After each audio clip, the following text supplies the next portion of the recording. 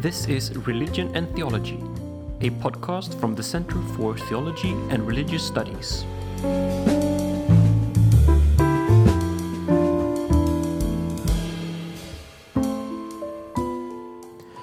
On the 25th of September of this year, Dr. Fáinne Ryan of Loyola Institute Dublin gave the talk Consumerism Replaces Christianity, the Case for Ireland, as the 8th lecture in the series The Many Guises of European Catholicism, hosted by the Center for Theology and Religious Studies, as well as the Center for European Studies at Lund University.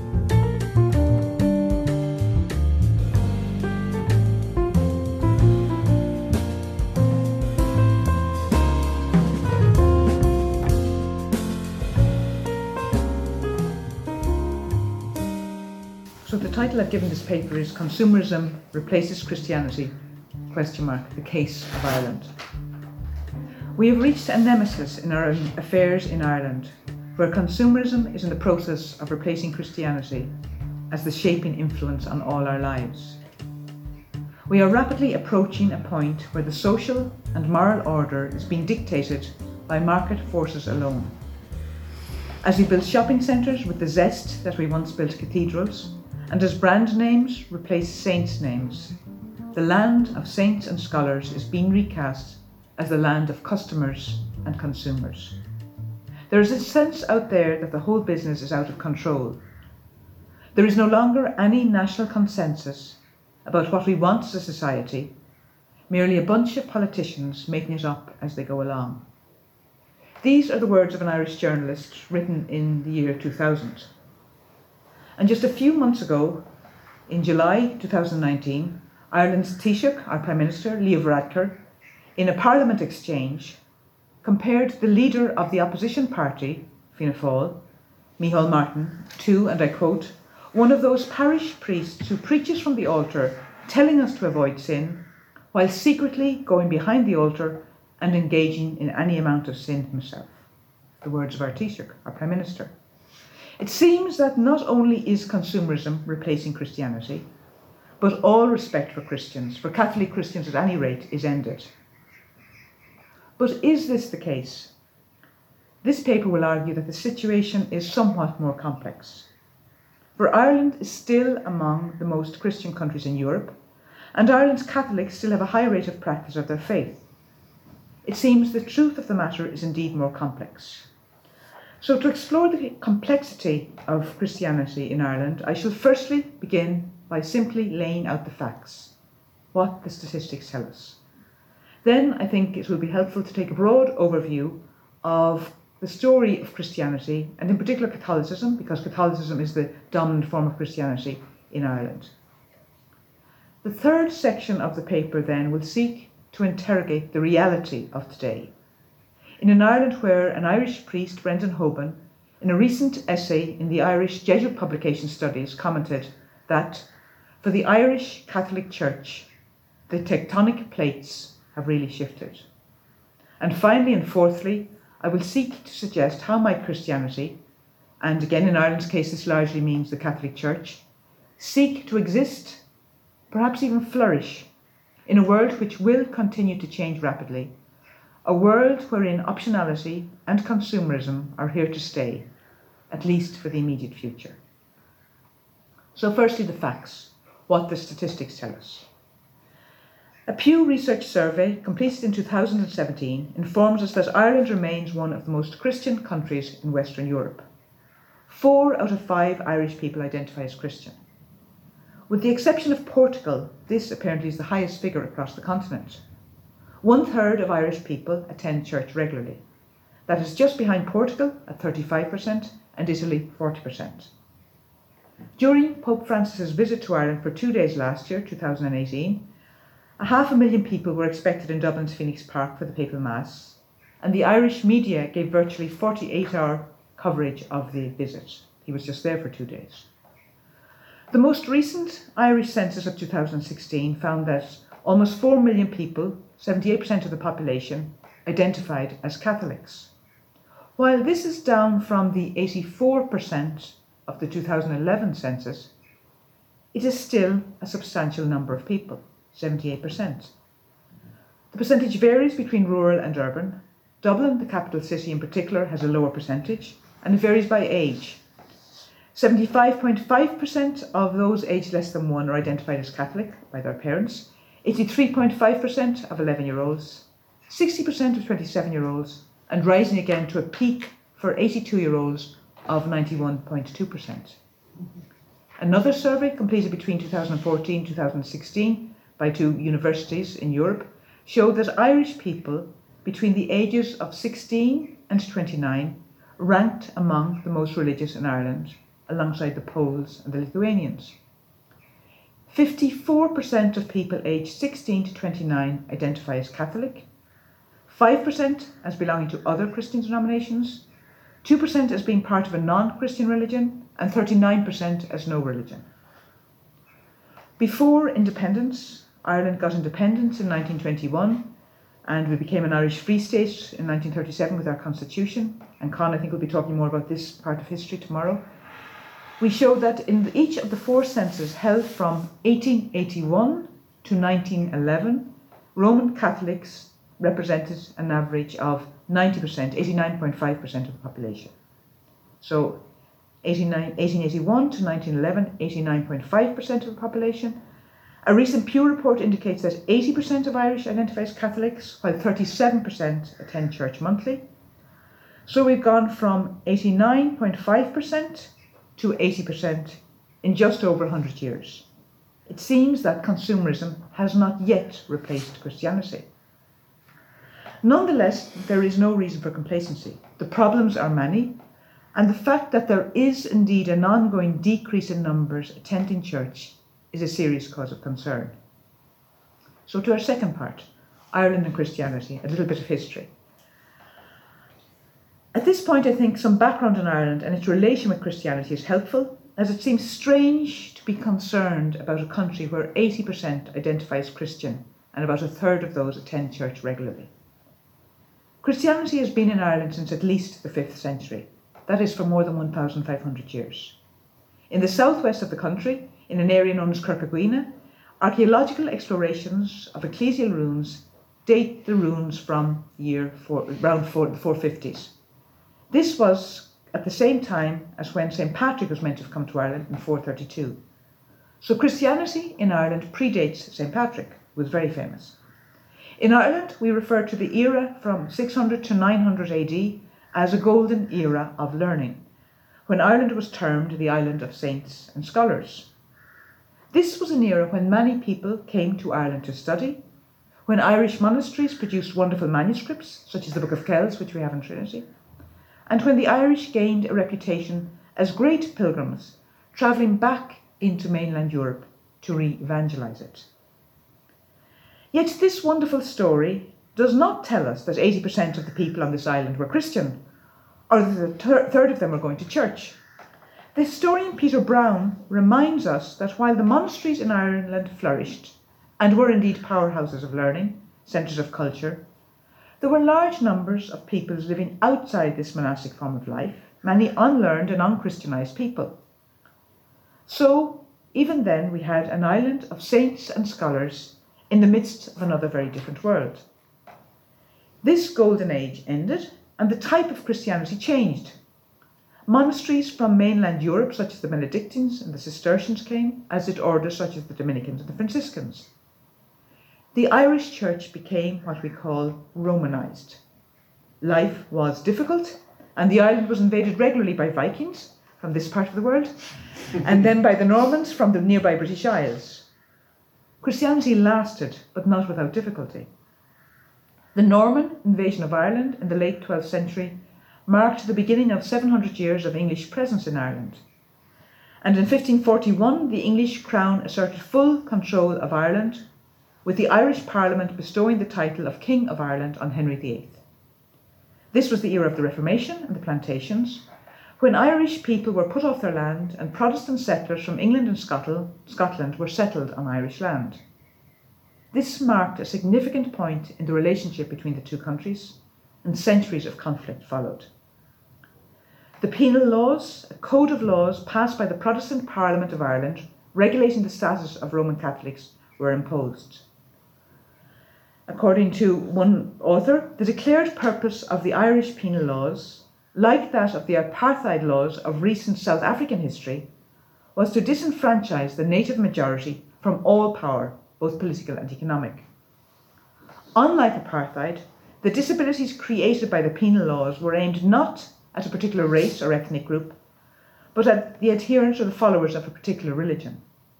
The ideal was to entice the colonised Irish into wholesale conversion to Protestantism.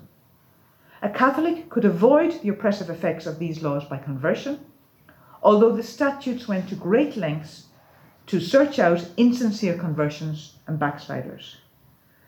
By deliberately defining the haves and the have-nots, the politically powerful and the oppressed on the basis of religion, these statutes had a profound effect, not only on the 18th century, but on the subsequent history of Ireland. These laws were rescinded in 1829 with what we call Catholic emancipation. This era of penal laws could perhaps be compared to the underground church in China or to the church behind the Iron Curtain. Monasteries were suppressed. Catholics who could afford it went to the continent for education. Some became ordained priests, and hence the proliferation of Irish colleges. While Protestants would indeed have gone to church regularly on the island of Ireland, it is unlikely that 37% of Catholics would have attended any form of public worship regularly during these centuries. The next event then of significance is the potato famine of the 1840s. At this time, 1 million people are estimated to have died and a further 2 million emigrated, and these would largely have been amongst the poorer Catholic population. This large-scale immigration, which began in the 1840s, continued right up until the 1950s. And then we come to a key figure in terms of the story, the recent story of Catholicism in Ireland. Archbishop Paul Cullen, who lived from 1803 to 1878, returned to Ireland from Rome in 1850 and was shocked by the devastation wrought by the famine. An ultramontanist, that means that he saw the Pope as the key and was in favour of papal infallibility, he was appointed so that he would bring the Irish Church and the hierarchy into closer harmony with the Roman Church. And if we had time, we'll see that that was very much a part of the early church as well. The Irish Church, or what we call the Insular Church, was distinct from the Roman Church. And then when in our history, it remained a little bit distinct, but now Cullen comes back to make the Irish Church more like the Roman Church, the Roman Catholic Church, a strong connection, and also to give pride back to this suppressed country. He, Cullen, had a profound impact on the church in Dublin and in Ireland. For Cullen, obedience to command and order were essential to the church. He sought to relieve poverty, of which there was a huge amount in Ireland. We had the worst slums in Europe in the early 1900s. So Cullen sought to relieve poverty and to rescue this Catholic country from the religious inferiority in which it now lies. Cullen fostered the development of popular Catholic piety, which led to what we have termed a unique form of Irish piousness. Emmett Larkin, an Irish scholar, has termed this a devotional revolution. Cullen also did a lot of work to seek to expand the influence of the Catholic Church into the civic and political life of Ireland. His key mission was to reassert Catholicism in the public sphere. It's from this very recent period in Irish history that we can trace the birth of what is termed the exceptional Irish Catholic piety. The Irish Catholic belief and practice which developed in this era was indeed exceptional, and it distinguished Ireland and Irish Catholicism from the rest of Europe. Catholic religious practice came to be at the heart of Irish social life as recently as the late 19th century. From the perspective of this paper, the question of this paper, Consumerism Replaces Christianity, Emmett Larkin's essay in Cardinal Paul Cullen and His World makes a pertinent comment. Cardinal Cullen, he says, was aware of the dangers that the modern, liberal, secular state would pose to the Catholic Church in Ireland. An ecclesiastical imperialist, Cullen believed that the secular state promotes a society which, when unmasked, would be exposed as promoting materialism dressed up as progress, premised on, and I quote, rampant and irresponsible individualism and infected by the values of the Enlightenment. Cullen. This sounds all too familiar today. Some people would see this unmasking of the secular state in today's consumer society in Ireland. And so to the third part of the paper, is Ireland Christian today? Undoubtedly, it is true to say that for the Irish Catholic Church, the tectonic plates have really shifted. In the late 20th and early 21st century, we have, and I quote again, seen the church brought almost to its knees by a succession of unsavoury scandals. And I'd say it is very difficult to distinguish whether the decrease in Christian practice is from the scandals or from consumerism. While the scandals are usually blamed, one could reasonably suggest that consumerism might be more the cause. And yet we have had time to prepare for the situation we find ourselves in. In 1978, the National Conference of Priests in Ireland complained, "We feel that the swamping of Ireland by consumerism has created an environment hostile to the survival of real religion." Cardinal Cullen, 100 years ago, could only agree, and perhaps say, "Well, I did warn you." And yet no one would like to return to the conformity of the Cullen era. Irish society has changed. People have options they never had before.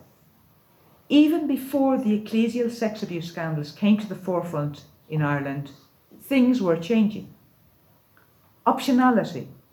The optionality that accompanies consumerism is where Charles Taylor might invite us to best look to seek to explain the changes in Irish society and religious practice. According to William Kavanagh, for Taylor, secularisation is not simply a change in what people believe, but in the underlying conditions of belief. A great many people in Ireland and in the West more generally still believe in God, and many still go to church. What has changed most profoundly is the fact that belief in God and participation in the church is now optional in a way that it was not before. In 1950 and 1960 and even 1970, when I was growing up, to be Irish was to be Catholic. This is not the case today. Taylor, in his A Secular Age, seeks to explain this process in the West. And I quote, "The change I want to define and trace is one which takes us from a society in which it was virtually impossible not to believe in God, to one in which faith, even for the staunchest believer, is one human possibility among others." Ireland has changed rapidly. We have followed the economic modernisation and secularisation of other Western countries, but at a very fast rate.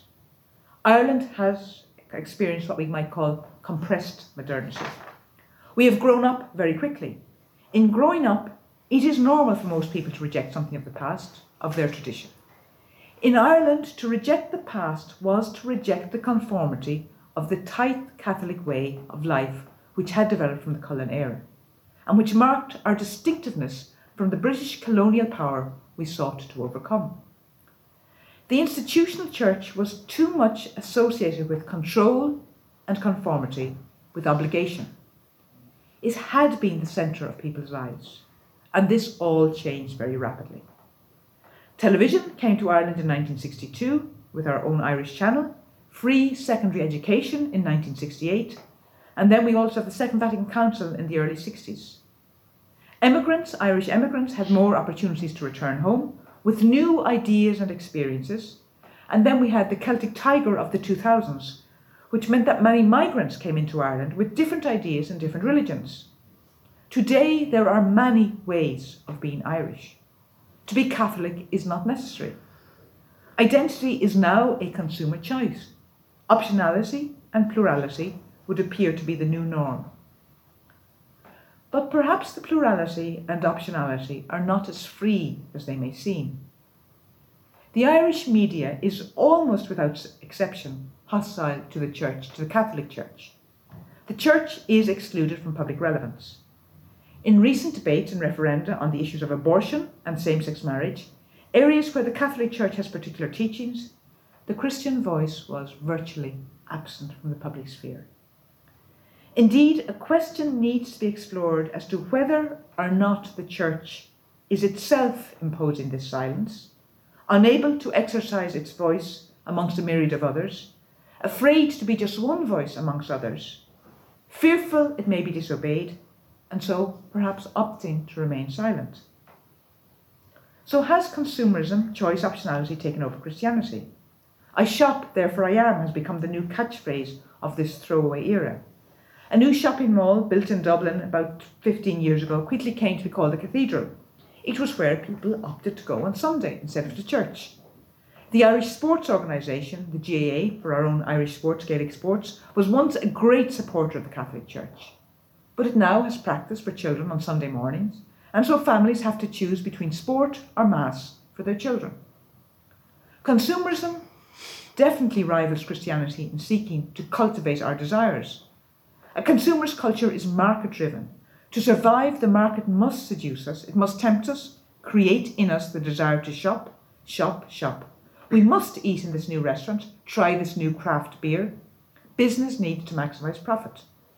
The question remains, are we free? Markets are depersonalised. We go online, we buy in huge shops. The same shop, whether we are in Dublin or Cork or indeed Lund.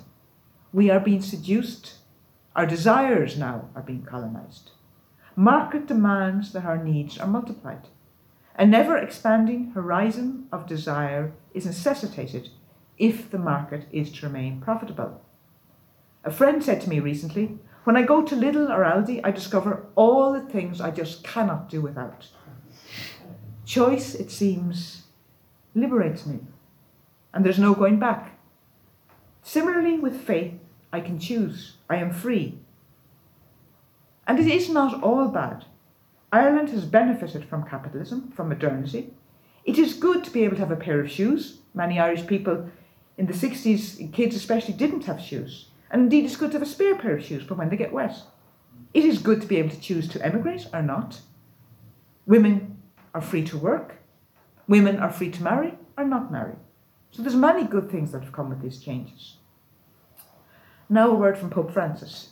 Pope Francis, in his Apostolic Exhortation 2013, Evangelium Gaudi, the Joy of the Gospel, is insightfully critical of consumerism gone astray. So not just of consumerism, but consumerism gone astray.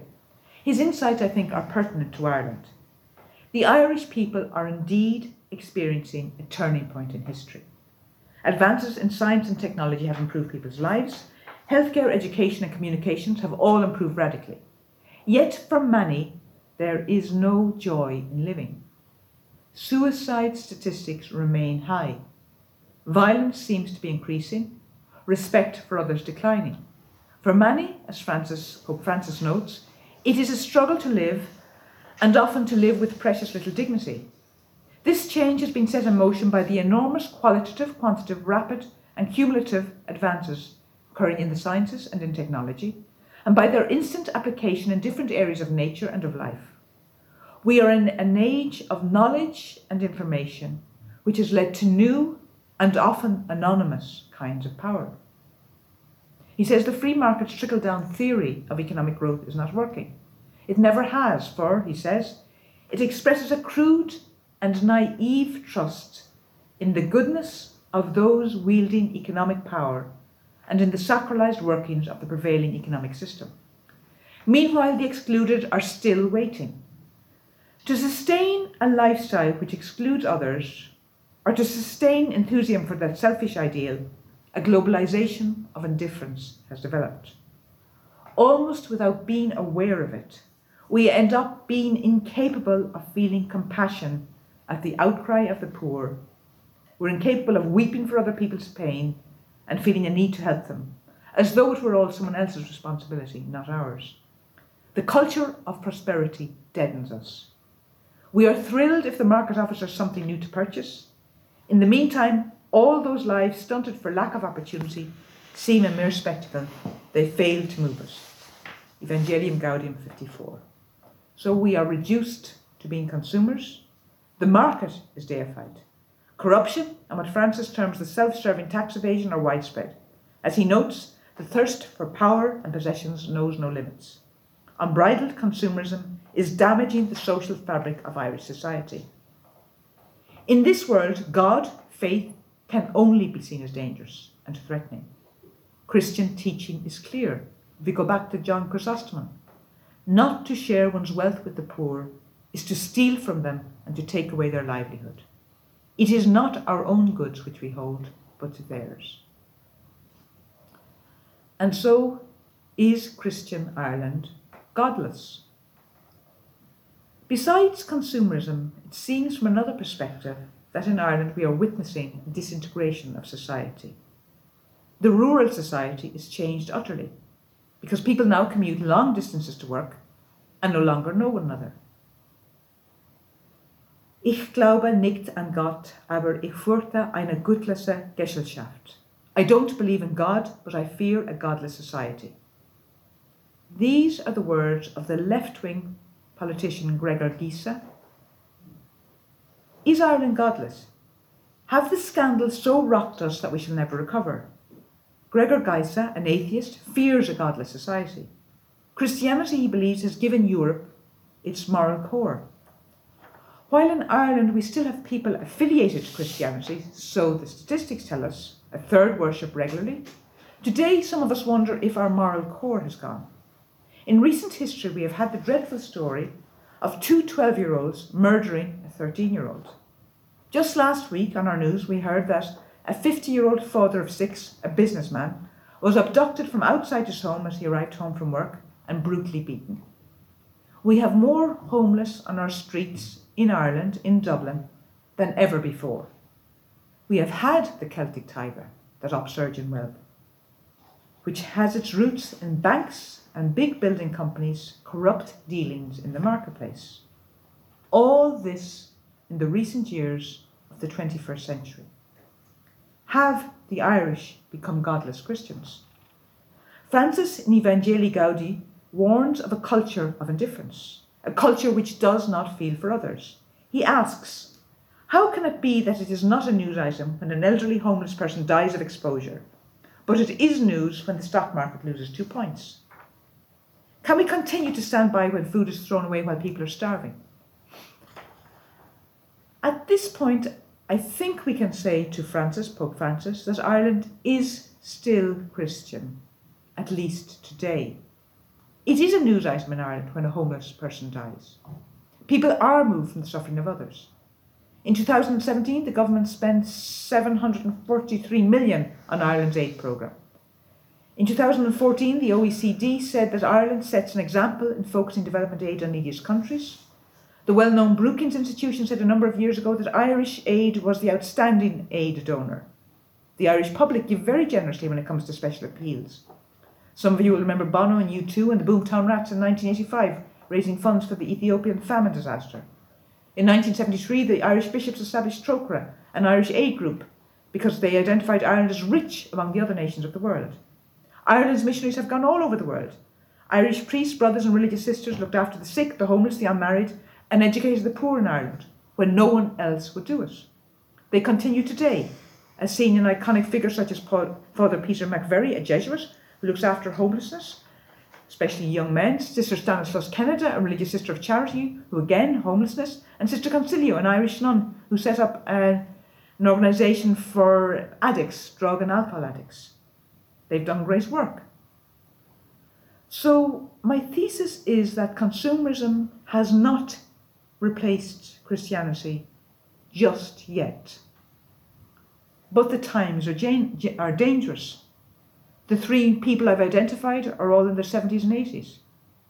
We are in Ireland's Catholic twilight, Ireland's Christian twilight, perhaps. A recent article in Studies identifies well the complex times we live in.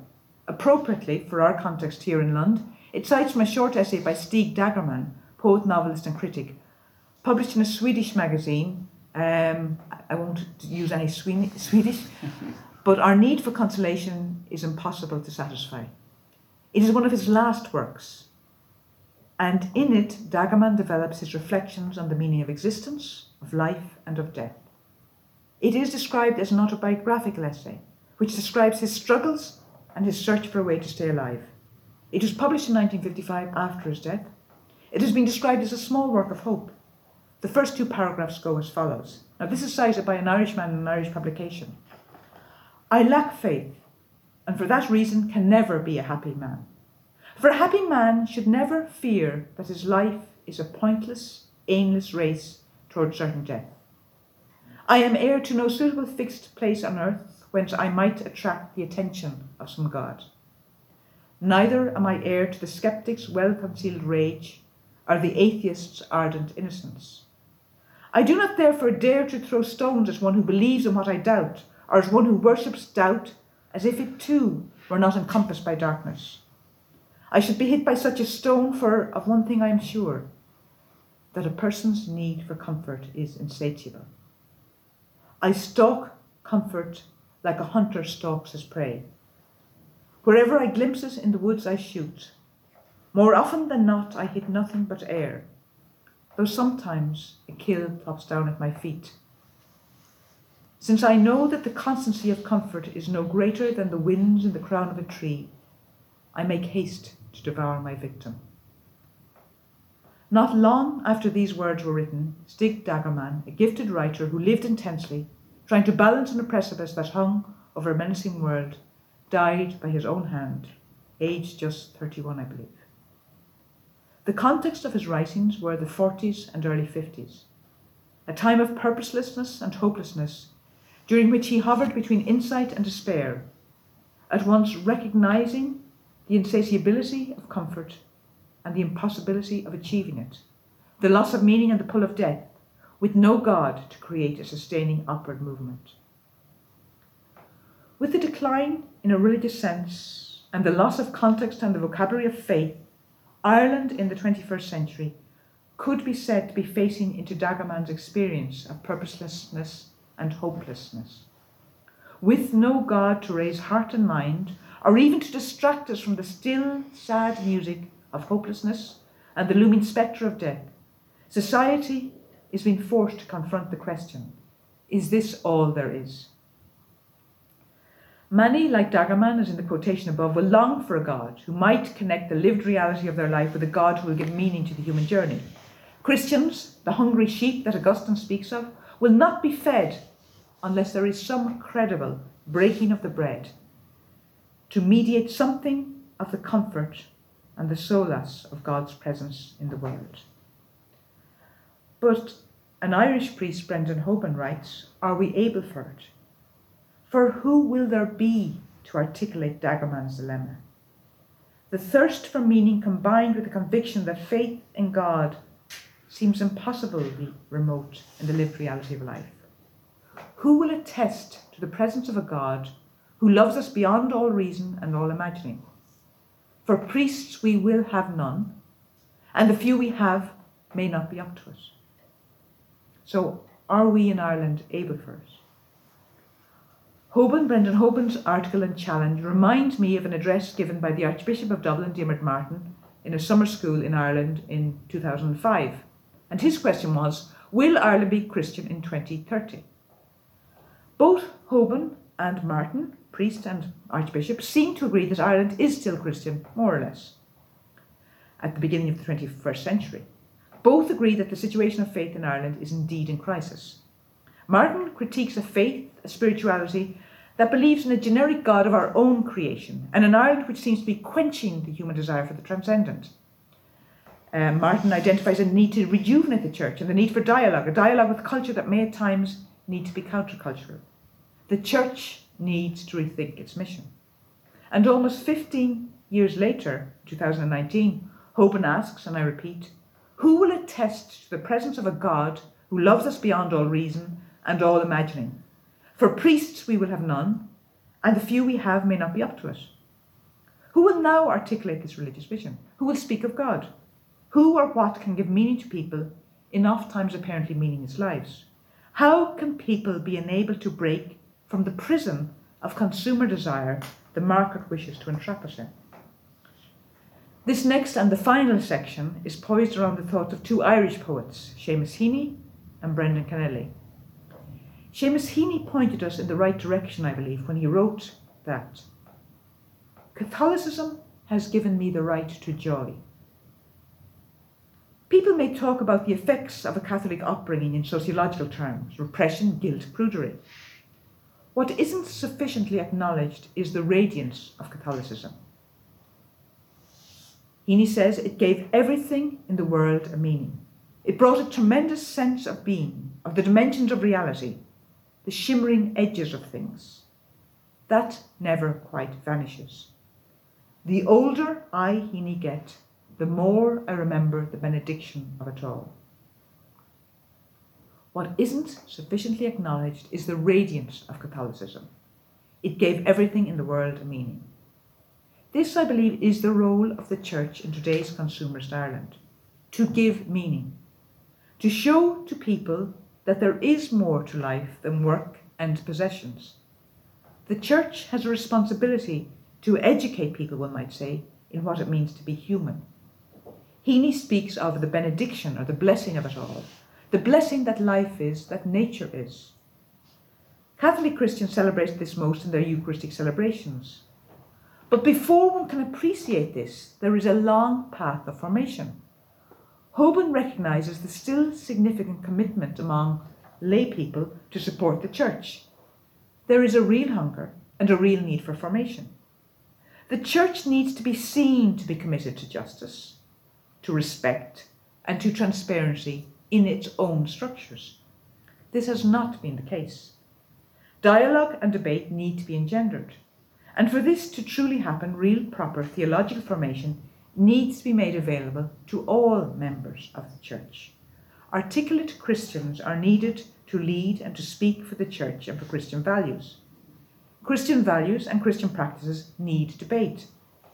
While many were shocked globally at the outcome of two recent referenda in Ireland, one on abortion, the other on same-sex marriage, some commentators suggested that perhaps it was precisely because a significant number of Irish people are Christian and compassionate that they voted the way they did.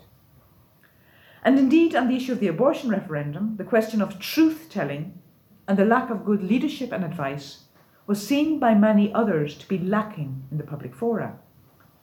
Sometimes, perhaps, compassion, while a good guide, may not be sufficient.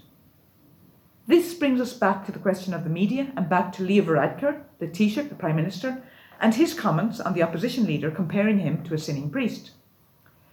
The Irish media has done some very good work when it came to the exposure of sex abuse scandals and in other areas of public exposure like the banks. But when it comes in Ireland to attacking my local parish priest, it seems Leo Varadkar went a step too far. Widespread condemnations followed his flippant comments. Varadkar may have thought the Catholic Church in Ireland was dead and gone, but he quickly learned that in Ireland, at local level, there is still huge respect for and solidarity with the local priest. The current demonisation of priests is not a strategy supported by very many Irish people. A somewhat similar example happened recently when a diocesan bishop, Bishop Ray Brown from Kerry, as a result of the retirement of 3 priests, each with more than 50 years of service, announced that the parish priest of Kilcommon, County Kerry, would need to be removed. A petition of 1,200 signatures was handed into the bishop. Now 1,200 is a lot because it's a rural area, and now they've gone further, they've gone to Rome with their petitions. Irish people support their parish priest. But will they support their children if their child wants to become a priest? Will the people of Kilcommon support their sons to be priests? In these titanic times for the Church in Ireland, the truth needs to be faced. Intellectual rigour is required, honest informed thinking, and wise informed decision-making. Hoban, in his article, calls for a communicable theology that connects with the lived experience of people. People need to be trained theologically for this to happen. The people of the parish of Kilcommon need to be challenged. Why can they not lead their church? And indeed, why has their parish not spawned vocations? So my concluding thoughts. Consumerism has not yet replaced Christianity in Ireland, but it is severely challenging it. Some people call for a more cynical church. In the 1960s, Cardinal Sunans advocated for co-responsibility in the church. But before we can have co-responsibility, we have to have theological formation. In our consumerist world, parents do their best to ensure their children are highly educated so they can succeed in life. Succession is seen as becoming wealthier, or succeeding is seen as becoming wealthier than their parents. Church leadership needs to enable Christian children and adults to be educated in the vast repository of richness pertaining to the Christian tradition, and to be formed to live in accordance with this tradition. Just as parents educate their children to use the web wisely, we need to carefully educate people so we know that what humanity, Christian humanity, should look like. Many plans can be made, and indeed are being made all the time, but action is now needed. It is time, I suggest, for the Church in Ireland and for all its Christians to, in the words of another Irish poet, Brendan Kennelly, begin again. And I'll finish just with Brendan's poem. He says, I suppose, and I should mention that Brendan Kennelly is from Kerry, but he was a lecturer in Trinity College, Dublin. He wrote, "Begin again to the summoning bird, to the sight of the light at the window. Begin to the roar of morning traffic all along Pembroke Road. Every beginning is a promise, born in light and dying in dark. Dying in dark determination and exaltation of springtime, flowering the way to work. Begin to the pageant of queuing girls, the arrogant loneliness of swans in the canal, bridges linking the past and future, old friends passing through with us still. Begin to the loneliness that cannot end, since it perhaps is what makes us begin. Begin to wonder at unknown faces, at crying birds in the sudden rain, at branches stark in the willing sunlight, at seagulls foraging for bread, at couples sharing a sunny secret, alone together while making good. Though we live in a world that dreams of ending, that always seems about to give in, something that will not acknowledge conclusion insists that we forever begin. Every beginning is a promise, and though we live in a world in Ireland that dreams of ending, a Christian Ireland, colonised by consumerism, I think the message for Ireland, the Church in Ireland, is that we must forever begin again. Thank you very much.